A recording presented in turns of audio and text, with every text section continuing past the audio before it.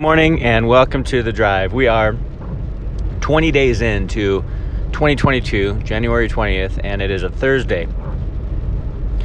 And I am driving to work in the rain here. So if you hear some background noise, the rain's coming down and my windshield wipers are loud. But I hope you guys are doing well. I was actually thinking this morning, about not knowing. It kind of sounds funny, right? Like not knowing. Why would you think about not knowing? Well, I was just thinking about as I was driving to work here this morning that I don't know. I have my plans. I have things I have to do for work, and I have three meetings today. One at 9, one at 12, one at 4. I have things planned out, right? But other than that, I don't know what's gonna happen. I'm not 100% even on the meetings. I know I was given another day. I prayed this morning, thank you, Lord, for blessing me with another day to live, another morning to wake up. And so I was thankful to be alive, but thinking beyond today, in an hour, and 3 hours, and 8 hours, I don't know 100% what is going to happen. I don't know what unexpected things will occur. Have you ever had those days where you start the day out and you think you know every little detail? You're counting on it even. But then you're going throughout your day, and by the end of the day you're like, wow, okay, nothing went as planned, as I thought it would. So in the grand scheme of things, you don't know exactly what's going to happen today. But the comforting part of that whole not knowing thing is that God knows. He knows what's going to happen today. He has a schedule for you and for me. He's got things planned that may seem like interruptions to us, but they're divine occurrences. So what we see as interruptions, God sees as divine occurrences.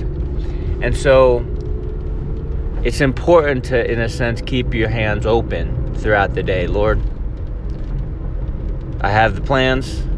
They're all figured out, but if you want to change things, if you want to rearrange things, if you want to add something, if you want me not to do this and instead talk to that person, praise the Lord.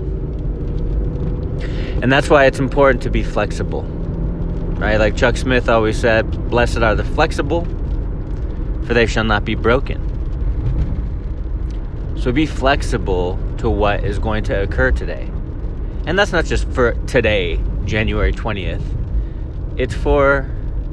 I think it's for every day. Every day. Living with open hands, surrendering to the Lord, saying, God, this is your day. Do what you will. I made the plans. If something needs to change, God, may I be at peace with it. Do you know what I'm saying? Because sometimes we're like, man, I have this plan. I'm going to do it no matter what. And something more important or something God, divine, happens. And so we're like, no, but I got this plan. I'm not going to do that, God. We don't say I'm not going to do that, God, but we live like it at times. Be open to change, to rearrange, to a rearranging of your schedule, especially if God says, no, this is more important than that. Okay, God. And sometimes it means saying no to something. Sometimes it means putting something off that you really wanted to get done because there's something more pressing. And so I don't know, I was thinking of not knowing this morning. I just don't know how today's gonna go. Sometimes my day will start out, I'll think it'll go one way. And here's what often happens, you guys. It's the days that I think are gonna be the easiest, most laid back, even at work and different things, end up being the busiest, craziest, unforeseen days ever. And I'm like, what is happening? But I have to be open and flexible to the changes. And I understand people don't like change. That's why a lot of people don't like Christianity.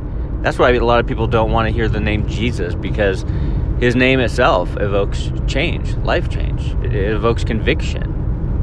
I'm not living right. People don't like change. But when God's at work and he changes hearts, changes lives, changes plans, things are so much better because they're in line with him and his plans. They're his will. And so not knowing, it's okay not to know every detail, because you can find comfort and assurance in the fact that, well, God knows every detail. And he has his plans, and that is what we need to adhere to. His plans and not ours. His plans are higher and better and greater than ours. Always. Well, I hope your day goes well, you guys. Love you guys. Praying for you guys, for wisdom, for strength, for God's leading. And we'll talk to you in the morning.